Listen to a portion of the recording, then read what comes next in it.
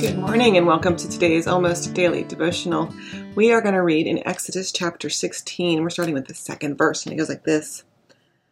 The whole Israelite community complained against Moses and Aaron in the desert. The Israelites said to them, "Oh, how we wish that the Lord had just put us to death while we were still in the land of Egypt. There we could sit by the pots cooking meat and eat our fill of bread. Instead, you brought us out into this desert to starve this whole assembly to death." Then the Lord said to Moses, "I'm going to make bread rain down from the sky for you. The people will go out each day and gather just enough for that day. In this way, I'll test them to see whether or not they follow my instruction." Then Moses said to Aaron, "Say to the whole Israelite community, 'Come near to the Lord because he's heard your complaints.'" As Aaron spoke to the whole Israelite community, they turned to look toward the desert, and just then the glorious presence of the Lord appeared in the cloud. The Lord spoke to Moses, "I've heard the complaints of the Israelites. Tell them, at twilight you will eat meat. In the morning you will have your fill of bread. Then you will know that I am the Lord your God." In the evening a flock of quail flew down and covered the camp, and in the morning there was a layer of dew all around the camp. And when the layer of dew lifted, there on the desert surface were thin flakes, as thin as frost on the ground. When the Israelites saw it, they said, "What is this?" They didn't know what it was. It's interesting, this idea of the wilderness experience. There's a lot of times in life we find ourselves in between places, in between one event and the next, or in between one experience and the next, especially as we think about life events. There are certain life events that occur that just happen to all of us.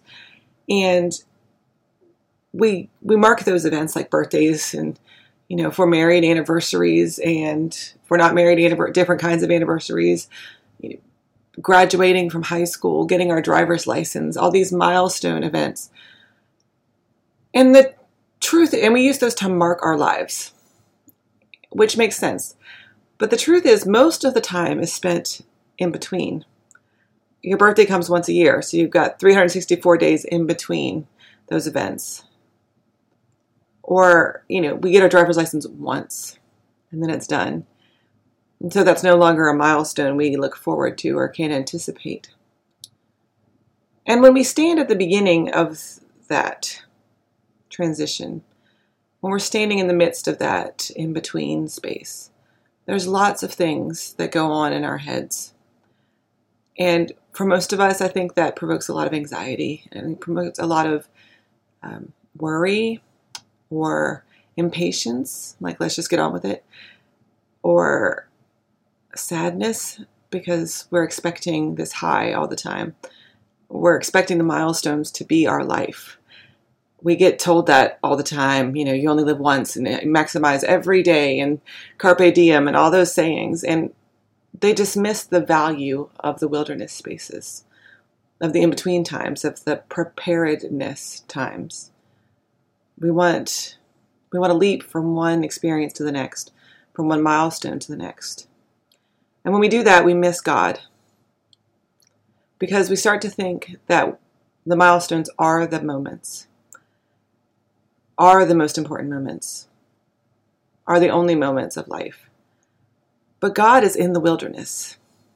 God shows up for us most often in the in-between places when we're ready and open and available to receive God, to see the manna as a blessing instead of just a weird dew on the ground, to see the quail flying overhead as a clear sign from God instead of just another day, another activity. And so what if seizing the day looked more like appreciating the day for what it is, appreciating the time for the value that it brings us, and the way that we see God at work in the mundane and the everyday? What if we seized those moments? What if we valued those moments as much as we value the milestones? How would our life look different? How would we see God differently?